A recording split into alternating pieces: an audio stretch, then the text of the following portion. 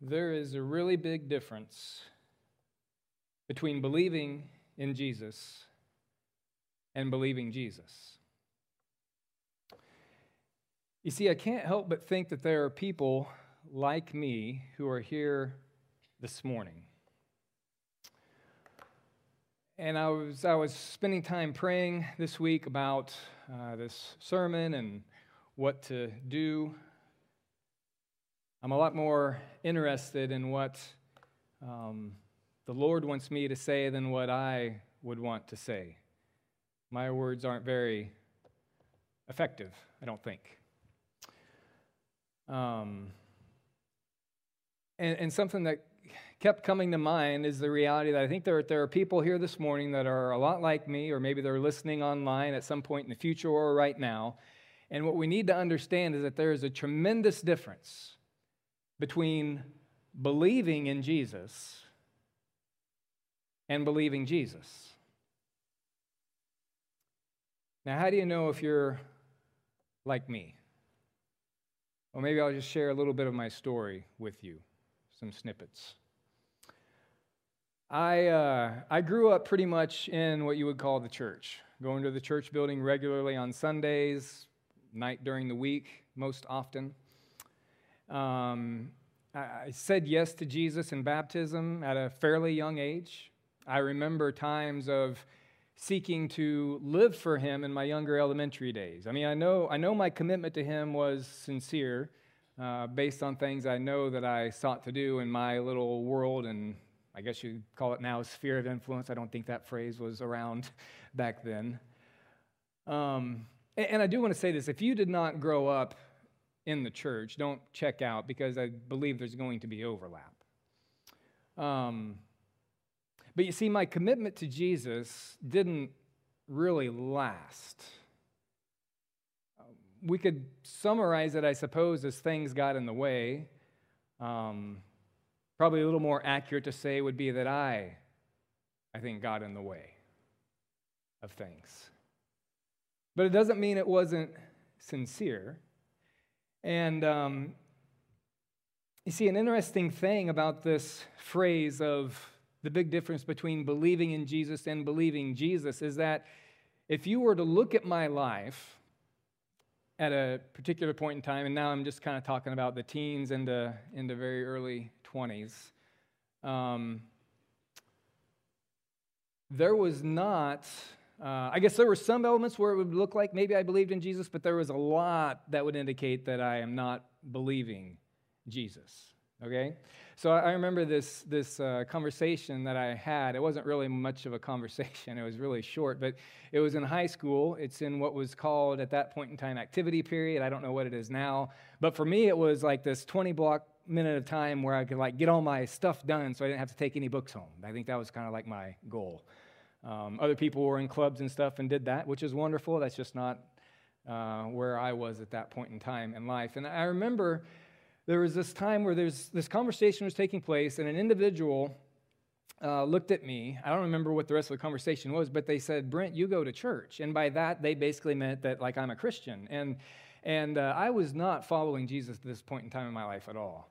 And so I really believe it was the grace of God in that moment, the Holy Spirit, like directing me, and I think even probably for the benefit of that person, but also for myself. And I said, yeah, I go to church on Sundays, but if you want to know what a Christian is like, then don't look at me, because I know I am not living in the ways that I ought to live.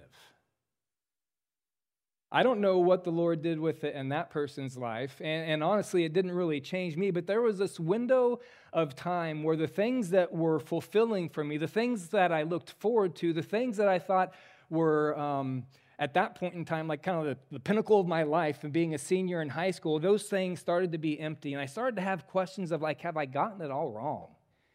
Am I way off base on some things? Do I need to radically change some things? But then I was like, no, that is going to be way too much work. I'm enjoying this stuff now, and I'm not going to do that. And so it's like I did what I could to stamp that voice out. And I didn't realize it at the time, but I really think that was the Lord opening a door for me and just saying to me that, there's more. There's different things than what you are currently doing. But you see, there's a big difference between believing in Jesus and believing Jesus. Because if somebody would have asked me, Brent, do you believe in God or do you believe in Jesus? I think my answer would have been, well, yes, of course I do. I mean, believing in the existence of Yahweh or of Jesus wasn't even an issue at that point in my life. It was just like, yes. I mean, doubt in that came later on in my story, and that's kind of another part of my story that's rough. But back then, I mean, it was like, yes, obviously a belief, but you see, there's a difference between believing in Jesus and believing Jesus, because if I was really believing Jesus, then I would have had to take seriously what he says in Luke chapter 6, for example, why do you call me Lord, Lord, and do not do what I tell you? If I really was believing Jesus at that point in my life, there would have been a whole lot of repentance taking place. And there would have been that moment in time where that short conversation, really kind of like almost a question in my response, and that would have led to some changes, but it did not.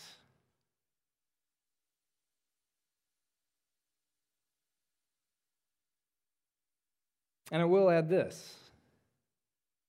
It's hard to believe Jesus if you don't know what he said, right? So we have to spend time in here in a variety of ways. I understand reading's not everyone's thing, but we can listen. There's ways that we can get it ingested into us. And I do want to say this. I want to throw out this caveat, and I think it goes for any sermon that you will ever hear, is that if at some point during the course of this message or any other message you ever hear, if basically that kind of happens where like the Lord is opening a window or the Holy Spirit is speaking to you or highlighting something, I want to give you permission to check out and pay attention to what was just highlighted to you. I'm not saying the other things that are going to be shared were bad or not worth your time or anything like that. It may be built on, but yet when we talk about Lord, and this is what the word we're looking at here this morning, a key thing about this concept in this word is obedience. And there are times where we have to take an obedience of an initial step because maybe the other things are a few steps down the road. Does that make sense? It's a little bit like I remember when I was younger, and I can say that now, I guess that's relative. But anyway, I remember like the stairs at my parents' house, and I remember it was a lot of fun to stand down here and see how many steps I could get. And it was easy, it got easy to do like one at a time, then it became running up and like bounding 2 or 3 at a time. But following Jesus doesn't exactly work like that. I mean, we may bound somewhere, but then we're going to have to go back to that step eventually. And I'm speaking as one who would really like to just fast forward and skip some steps.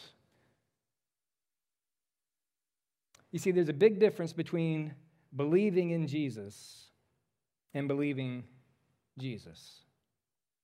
Fast forward some years, and there were some changes happening in my life.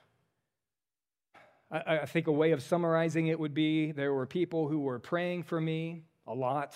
I didn't really realize it at the time. Whole bunch of prayer going in for me.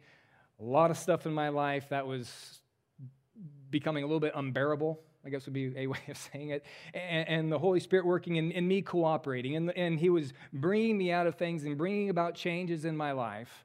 And this had been going on for a year or so, maybe a year and a half. I don't remember for sure. And there come a time, it was over the summer, the youth group at my home church where I was helping, they were needing warm bodies to help kids go to this large youth conference is basically what it amounted to. Because there were so many and they didn't have enough people. So they needed adult chaperones to go. And I guess a little bit of a side note, this is a conference that people in the youth group and some of my friends, I wasn't real close with them, I could have been, it would have benefited me, were trying to get me to go to for years, and I always had an excuse as to why not to go, okay?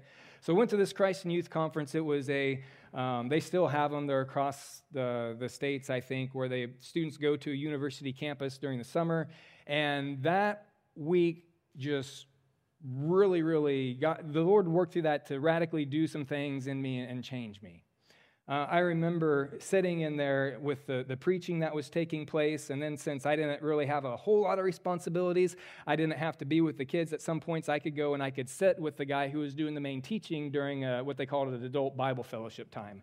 And he was explaining things and showing things about the kingdom of God in Scripture, and I remember it was almost as if I was doing this. I mean, I was eating up what he was saying, and I'd look back at my Bible, and then I'd be almost like looking at it sideways or like this, and I'm like, I never saw that before, but yet it's now so clear. How did I never see that? And I can't say that I'd never heard teaching on the kingdom of God because, as again, I admit I was not really engaged, but I had been seeking for a while now, and I had been reading for a while now. So whether I never heard it or the Lord was just using that time to connect dots, I don't know for sure. That's a little bit irrelevant. But yet the kingdom of God was coming alive to me in ways that I did not even know existed. And I was floored with who Jesus was, what he came to do, and the implications of that, not only on my life, but on the lives of other people. The Bible was coming alive to me, and I had a hunger for it, and I started to devour it, or sense, and just reading it and making connections, and then getting a chronological Bible and reading through the chronological Bible and seeing the best how we can piece things together about how those things happen. It was so amazing, and it was fun, and it was exciting, and I was making all these notes and all these connections, and it was such an amazing time, and I continued to see that there is a big difference between believing in Jesus and believing Jesus. Because as the kingdom of God continued to unfold for me, he started to bring about even more change in my life. I started to view politics differently than the way I was accustomed to. Some may say that was a good thing. Some may say that was bad. I don't know. Jesus isn't on the left or on the right. He's on his own stratosphere, okay? He's far beyond anything that tries to polarize us in this nation or any kingdom in the world, because every kingdom will rise and eventually fall. Jesus's will not. His is the rock cut out from a mountain that no human hand can see, that hits at the base of the statue and it crumbles. And that statue represents the kingdoms of the world. Every single one is going to fall. And when I started to see that, I was like, whoa, what in the world? And then just started seeing all these other things and I think that maybe came a few years later, but that's okay. It still fits in here. But just started shifting so many things. His concern for justice, his emphasis on finances and what we did with them. And I remember there was a time when I was young and I was giving, and then all of a sudden I wasn't. And I had been giving for a while now, but then we started just doing really stupid things with our money. Like, Melissa and I, when we were married, it was a while after that conference, a couple, 2, 3 years, I don't remember for sure, three. Just if you're married, you know how this goes. Like, we were young and we were broke, we didn't have any money, all that type of stuff. Too broke to pay attention. I don't know about that one, but we didn't have much money, right? And living in a small college town, and a mutual friend of ours, it was summertime, time for summer school, and he was really wanting to take a class. The class was a little bit peripheral, but what he was really wanting to do was he was really wanting to be around people who were a good influence on his life and who were following Jesus, because that's really what he needed. He didn't want to go home to an environment that honestly wasn't really bad, but there were elements of it that were a trapping and a draw to him. And so as he and I were talking, I was like, yeah, we'll pay for your class. How? I don't know. We don't have any money. I mean, we did because our check didn't bounce. This is like when you wrote checks. But paid for the class, $500, which some of you are probably thinking, $500? Like, can you buy a book for that now in my coursework? But so this was a little while ago. But that $500 that we, didn't have, but in a sense did, because once again, the check didn't bounce, but stupid financial decision on paper, honestly, that kept him around us and other people, and he is now serving the Lord week after week, preaching in a church, loving on God, loving on God, yes, first, and then loving people. Now, did what we do, there's more to his story than just that little part, but we played a part in it. Does that make sense? I'm not saying he wouldn't be doing what he's doing if not for that, but it played a part. Because there's a big difference between believing in Jesus and believing Jesus. And he was taking me in steps and in directions that I didn't know, but I wanted to be obedient as I saw them, and they continued to unfold. But when I look back, I can still see that this statement very clearly applies, that there's a big difference between believing in Jesus and believing Jesus, because there were some pretty big decisions that I think the Lord opened a little bit of a window again for me to understand, and if I would have went through or looked a little more intently, I could have seen what was going on, but I didn't know how to do that at that point in time. But I made some pretty big decisions that were really driven by fear. You see, I didn't understand this concept here in John chapter 10. And to be clear, I had read it by this point several times,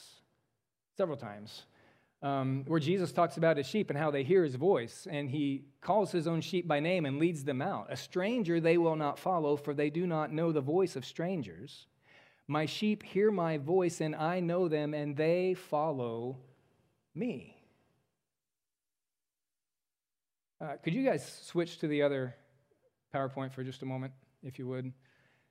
You see, I was believing in Jesus, and I was believing Jesus, but I wasn't there with this one as far as hearing Jesus' voice. And I'm not going to spend much time on this here. I just want to flash up a few tools, because I think that tools are very helpful for us to learn and understand things. This is one that I believe Garen shared, a couple weeks ago, the Kairos moment thing. Take a picture or find the slides online, because it's going to go away here as soon as I remember I have the clicker. Here's another way of doing that. And basically what this is a cycle, and it's a way of paying attention to things so that you can discern and start to learn to discern the will of God and his voice, both for you as well as a larger group of people. Because there's a big difference between believing in Jesus and believing Jesus. Maybe this can be a tool that will be helpful somewhere along your way. Now, I do want to, if we go back to the other slide, this is a chance to have one of the first of a few by-the-way statements that I need to throw out there, okay? Even though I am stating this more than once, if you haven't noticed, and I will continue to say it, there's a big difference between believing in Jesus and believing in Jesus. I want to readily confess that I still have a struggle with this.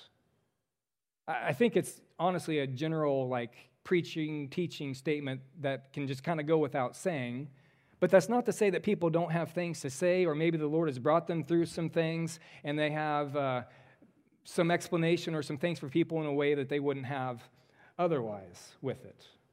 Because if you were to follow me around on a daily basis, and you have this statement that I'm saying over and over again, or if you could, I wouldn't really wish that on you. I was going to say, get in my mind for a little bit. You'd probably be okay for a moment and then run away screaming. He's like, oh my God, that guy is crazy. I don't want to be there. But if you would know more the internal workings of my life, you would see where there's gaps still with this. There's still gaps. I mean, I have times where I still question and I wonder why is this happening? Why can't I do this? And why don't I have direction here? Those things are still an ongoing thing for me, but I continue, I believe, to learn how to handle them in a more God-honoring way, in a way that helps me take further steps in following him. And sometimes what I'm seeing is that I need to return to some things that maybe he's already shown me, like he kind of opened some of those doors in the past, and maybe I just didn't pay enough attention.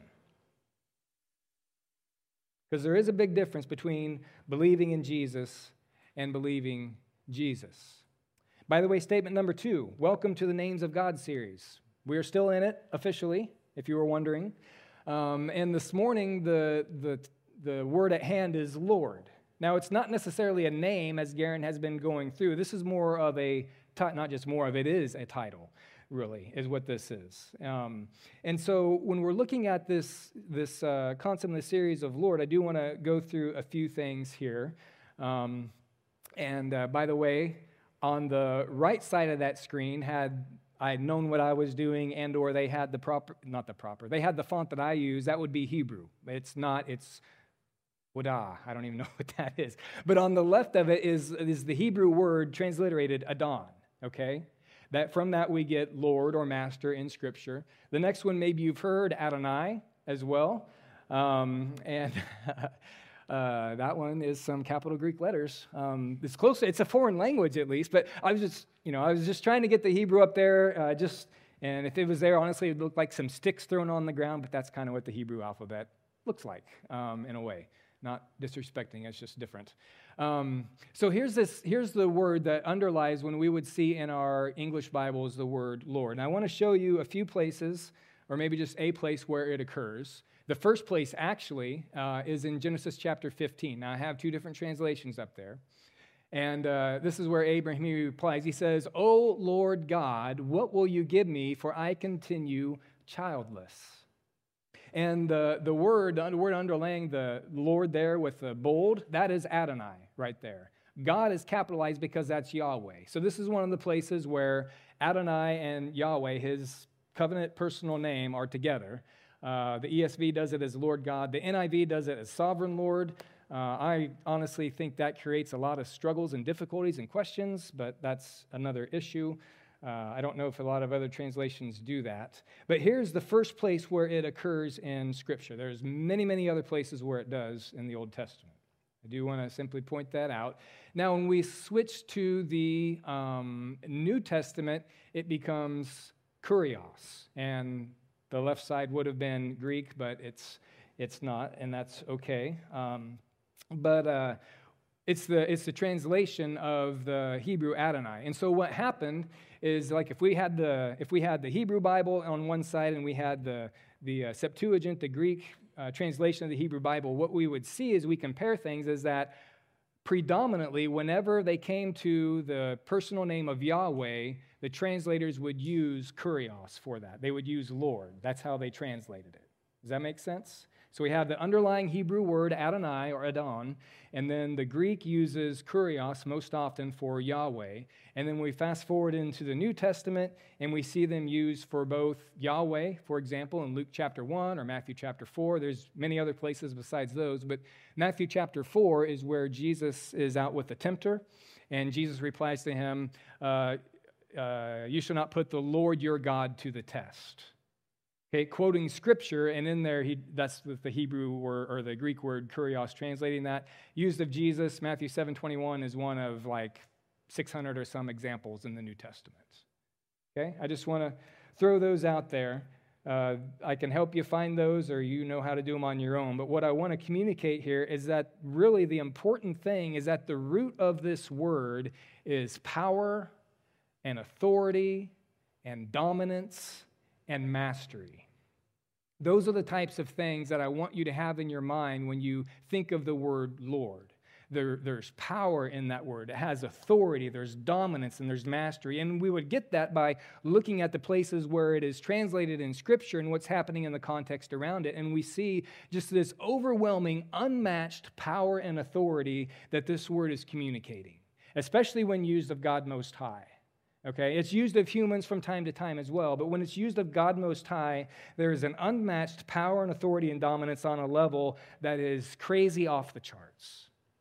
And this is really significant, and this is why I say this is like a title. And the thing is here is that if we only had this title, and this is the only way that Yahweh had revealed himself with this title, on one hand, that would be enough, because that's what he chose to do.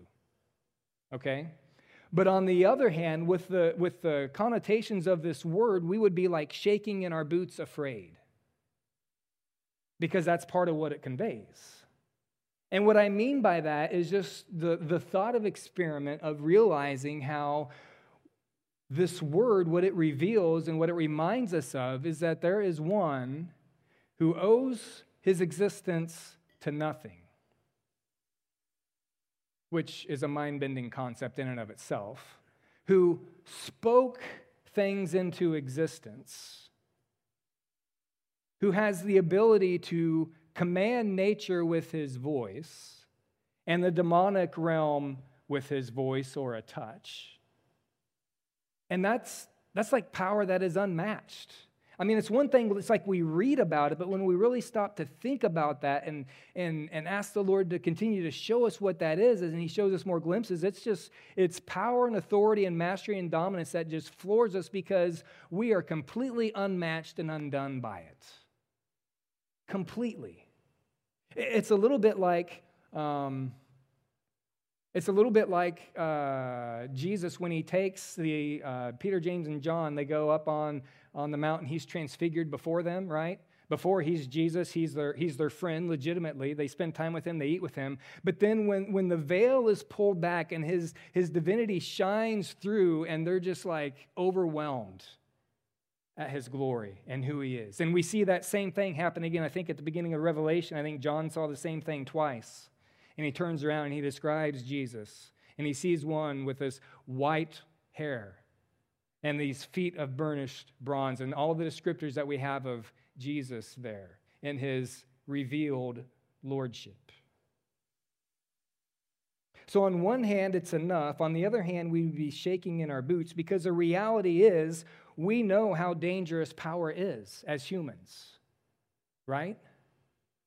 I mean, people grasp for it all the time. Jesus talked about it as well. Luke chapter 22, he says, the kings of the Gentiles lord it over others. But it's not going to be that way with you. That lord it over others, that's using a verb form of kurios, of the Lord.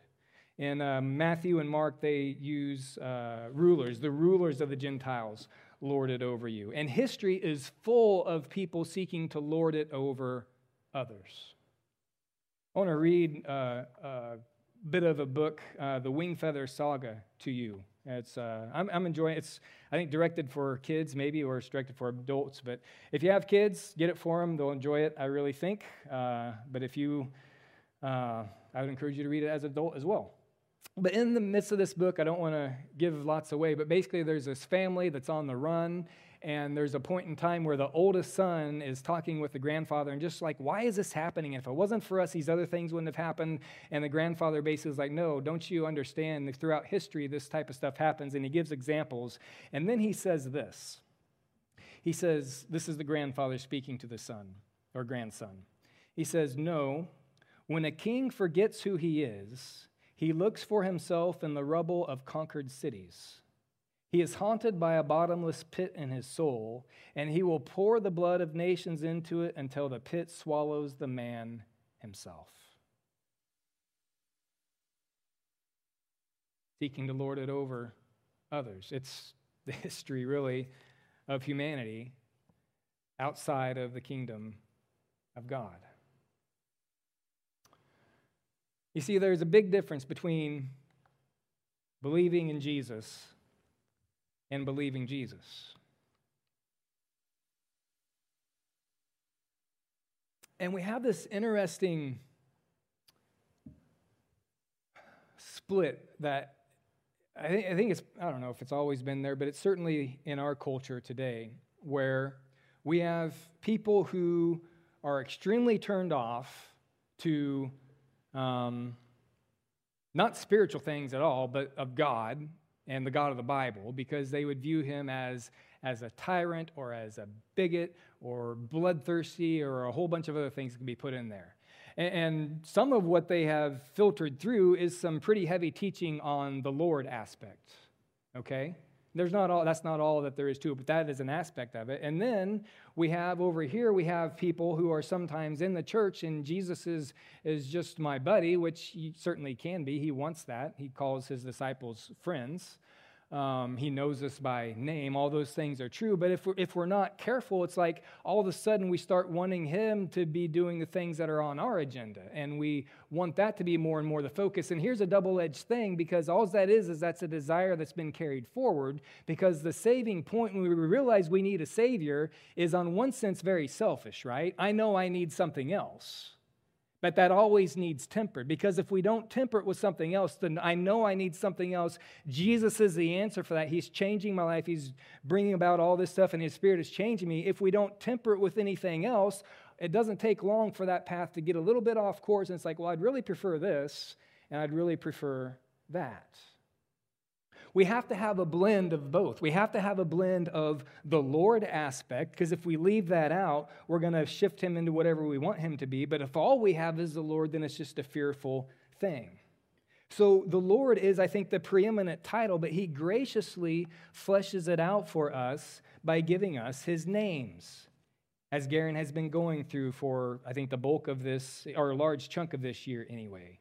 Yahweh, his personal name, but then once again, the one who is the Lord, who has all the authority and all the power that just would cause us to fall almost dead in his tracks, basically.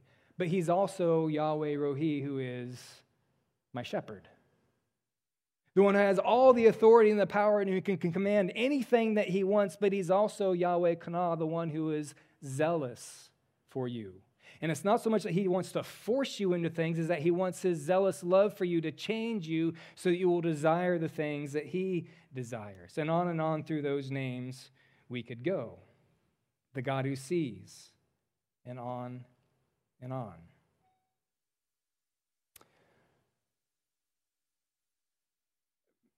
I do think it'd be good to insert, by the way, statement number 3, is that if somehow we were in the Marvel Cinematic Universe, which for some of you might be exciting, and for some of you you're like, what is that?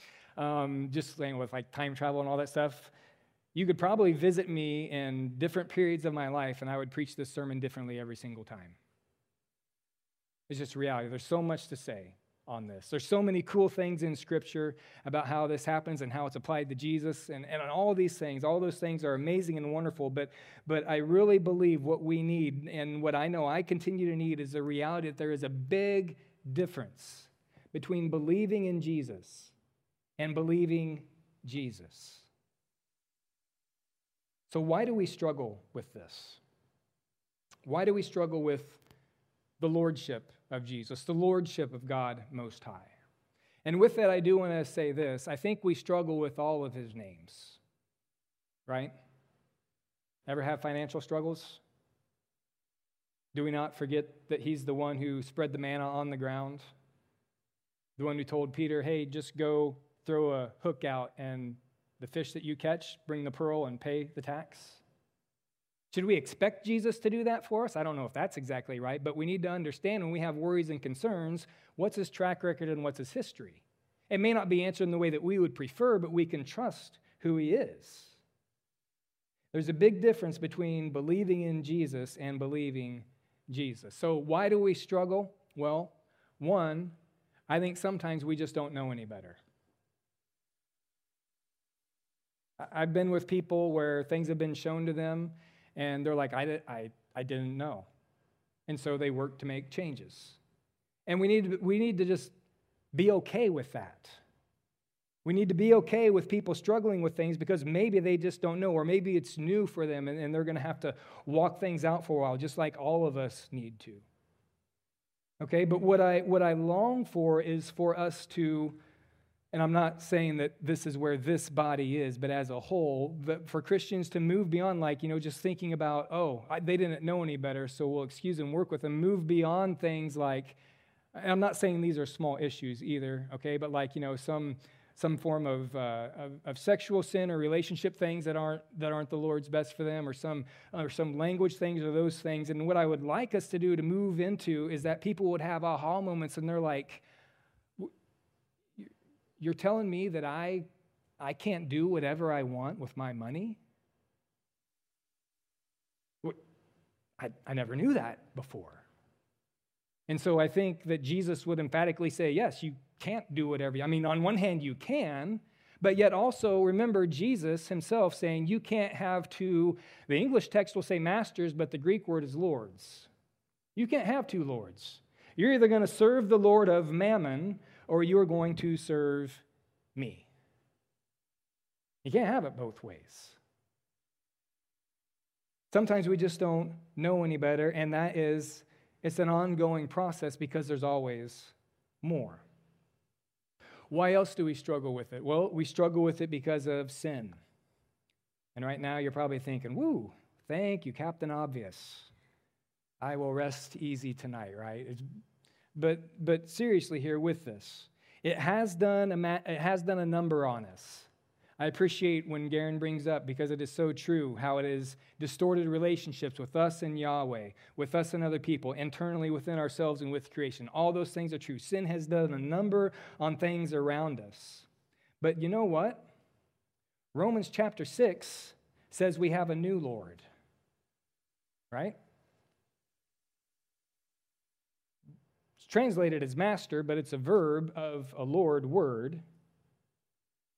Do you not know that all of us who have been baptized into Christ Jesus were baptized into his death? He said earlier that we have died to sin in verse 2. How can we therefore continue to live in it? Verse 9, we know that Christ being raised from the dead will never die again. Death no longer has dominion over him. That's one of the times that Lord word is used. Okay? Now, I do want to acknowledge, and I believe there is a lot of wisdom when Garen will flash up a PowerPoint. I think maybe he did it last week about this over-realized eschatology. And what that basically means is the things that will one day be in the new heavens and new earth, an expectation that all should be now. There is an immense amount of wisdom in that because it's not all now, because Jesus will one day bring it in its fullness. Does that make sense? And so we have this tension. We see Jesus walking along and bringing the kingdom of God wherever he went, okay? And we want that now, which is a good thing to want that now. Jesus says that we should pray for that now. And I simply want to add to this over-realized eschatology caution, I also want to add the reality that there is an awful lot of value of sitting with a text like Romans and asking ourselves the question, am I really dead to sin? Am I really dead to it? Because there's a big difference between believing in Jesus and believing Jesus. And that's what the text says, that we have died to it. You see, the reality is, if we read further on in Romans, we're being conformed and shaped into something, either the world or the image of Jesus. And that's an ongoing process. Verse 11, Paul says, so you must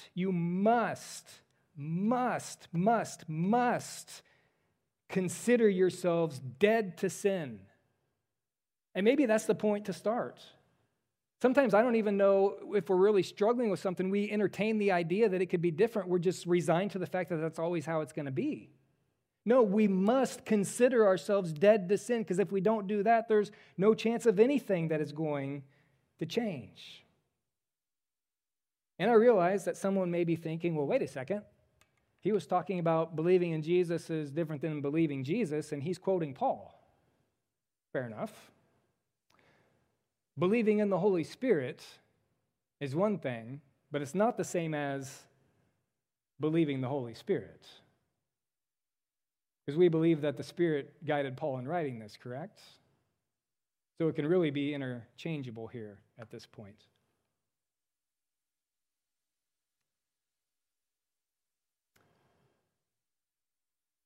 Why else do we struggle? And why do I struggle with time so much? As I have to hurry up now. I want to hurry up, I should say. Well, because at least I get in the way. I think collectively we do, but I know that I get in the way. And I want to illustrate this from Scripture. Matthew chapter 16. I'm not necessarily going to read very much, but this is where I'm referencing. Matthew chapter 16, this is where Jesus strategically takes his disciples to the region of Caesarea Philippi because he's going to unveil something really significant to them that's going to shift the course of his ministry. And he asks them a question, who do the people say the Son of Man is? And they answer, and they say, but who do you say that I am? And Peter answers, you are the King, the Christ, the Messiah, the Son of God. And Jesus says, yes, blessed are you, Simon Bar-Jonah. And by the way, it's not your own smarts that put that together, but my Father has revealed that to you.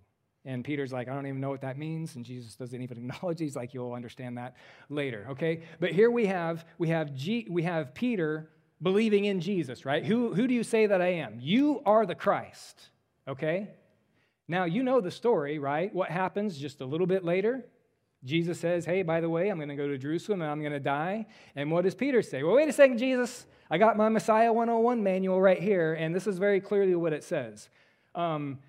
You stay alive and everyone else dies, okay? You're alive and you kill them. That's what you're supposed to do. That's what the Messiah is to do. And Jesus rebukes Peter, right? But do you notice the shift in such a short period of time? Peter, believing in Jesus, you are the Christ. And then actually what he says a little bit later in verse 22 of Matthew is, far be it from you, Lord. There's our word.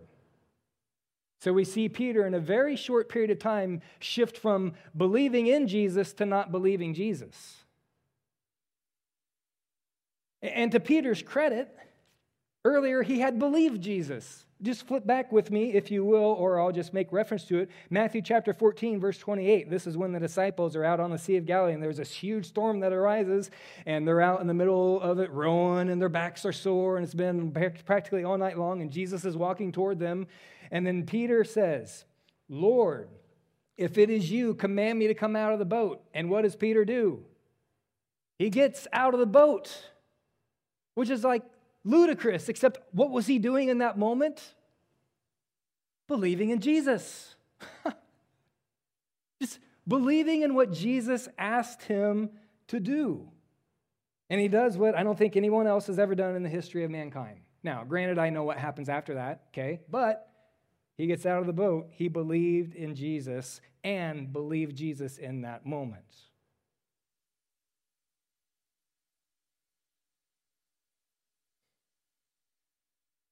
You see, a question really is, with this difference between believing in Jesus and believing Jesus, the question really is, do we trust him even when he goes against what we would prefer or choose?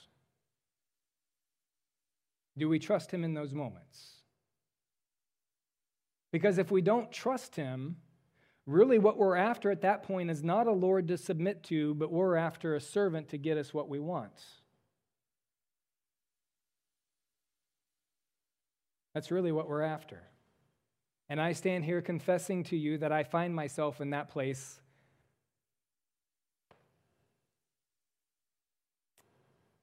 a lot more than I would desire to be.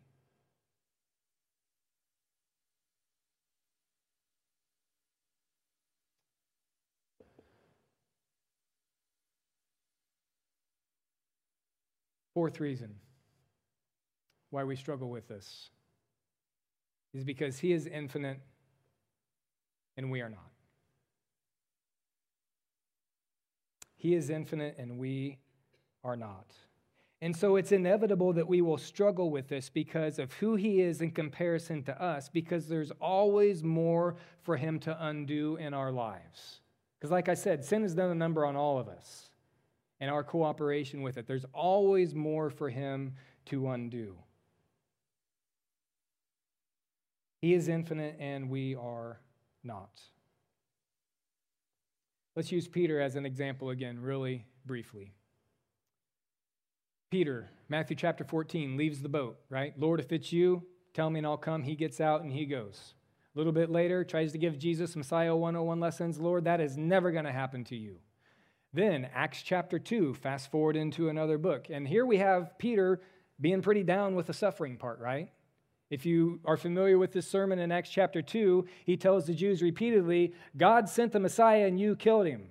He sent the Messiah and you killed him. He sent the Messiah and you killed him. Like over and over again, he's drilling it into their heads, this message that he was rebuking Jesus for before. And he's saying over and over again really what the deal was. And they're like, finally at the end, it's like, oh my goodness, what have we done? And Peter says, yeah, you all need to repent and be baptized in the name of Jesus. Okay, and then we fast forward a little bit to Acts chapter 10, and Peter's having this vision, and Jesus says basically, Peter, I want you to eat that bacon. And Peter says, never, Lord. And there he is again. I don't think it was bacon. It was like fish, shellfish or something. But you understand the unclean things, right? Never, Lord. Words that shouldn't go together, right? I mean, I do want to give you permission to do them together in the sense of biblical lament and a psalm. I do want to say that, right? But as far as never, I'm never going to do that. And we can be honest that I never want to do that because we're protecting ourselves from things that ultimately he's calling us to for our good. But as far as ultimate obedience with the lordship of Jesus and God Most High, those words do not go together. Because there's a big difference between believing in Jesus and believing Jesus. Melissa, if you could come up, we're going to have a song that's going to be a response, maybe a little bit shorter part of the song, the chorus, because I do want to honor time here. But I want to fast forward just a little bit in Peter's life. And there's, I think, other things that we could point to, but just as thinking about this and thinking about his letters a little bit and this difference between believing in Jesus and believing Jesus. And we have in 1 Peter chapter 3, we have Peter say in verse 15, "But in your hearts honor Christ the Lord as holy, always being prepared to make a defense to anyone who asks you for the reason for the hope that is in you." Now, there's a lot of really loaded words in there and some of the things historically that were taking place. But I want us to see that one of the things undergirding that statement by Peter is saying that when Jesus is your Lord, your life is going to prompt other people to ask questions. Why do you do the things that you do? Why are you different? Why do you endure this? How do you make it through this? Why do you do this with your finances? How do you treat me differently? All these different things. Our lives should cause other people to ask us questions. That's an implication of the Lordship because he is righting this world and setting it right side up again. And another one would be 2 Peter chapter 3, where he says in verse 8, "Do not overlook this one fact, beloved, that with the Lord 1 day is 1,000 years." Let's go forward a little bit. Verse 9, "The Lord is not slow to fulfill his promises, as some count slowness, but is patient toward you, not wishing that any should perish." And just let that sink in a little bit coming from the pen of Peter. Mr. Hurry up, get it done, never that's going to happen, to it's a good thing that he is patient and slow. Because if he wasn't patient and slow, at some point in time, us in this room would not have known him as Lord as we know him now. Melissa's going to lead us in a song. I'll let her kind of take over at this point for that. We're going to sing the good old hymn, "I Surrender All." So if you're able, I invite you to stand. And this is our time of response to the Lord and what he's been highlighting for us today. I just encourage you to use this as your prayer time and to tell him that you are willing to surrender everything. I love this song. It doesn't say, "I surrender this part of my life. I'll surrender that part, and maybe in a little while I'll surrender that." It's just all. So let's mean it as we sing it. Oh, to Jesus I surrender. All to him I freely give. I will ever love and trust him in his presence daily live. I surrender all. I surrender all to thee, my blessed Savior. I surrender all. I surrender all. I surrender all to thee, my blessed Savior. I surrender all. Amen. As she said, may that be a response. Don't let it stop here. When we surrender to him, we need to understand what he says goes. And I know sometimes that can be scary. But he's trustworthy. And maybe for some, the surrender is accepting what he says about you rather than what you think about you. Maybe that's your starting point. Maybe it's something that he's calling you to do. I don't know what it is, but I can trust that just as there is a difference between believing in Jesus and believing Jesus, I know that there's always more that he has for us because he's infinite and we are so limited. And it's for our good as we continue to follow him. The Lord bless you and keep you and make his face to shine upon you. The Lord lift up his face upon you and give you peace. 12th, you are sent.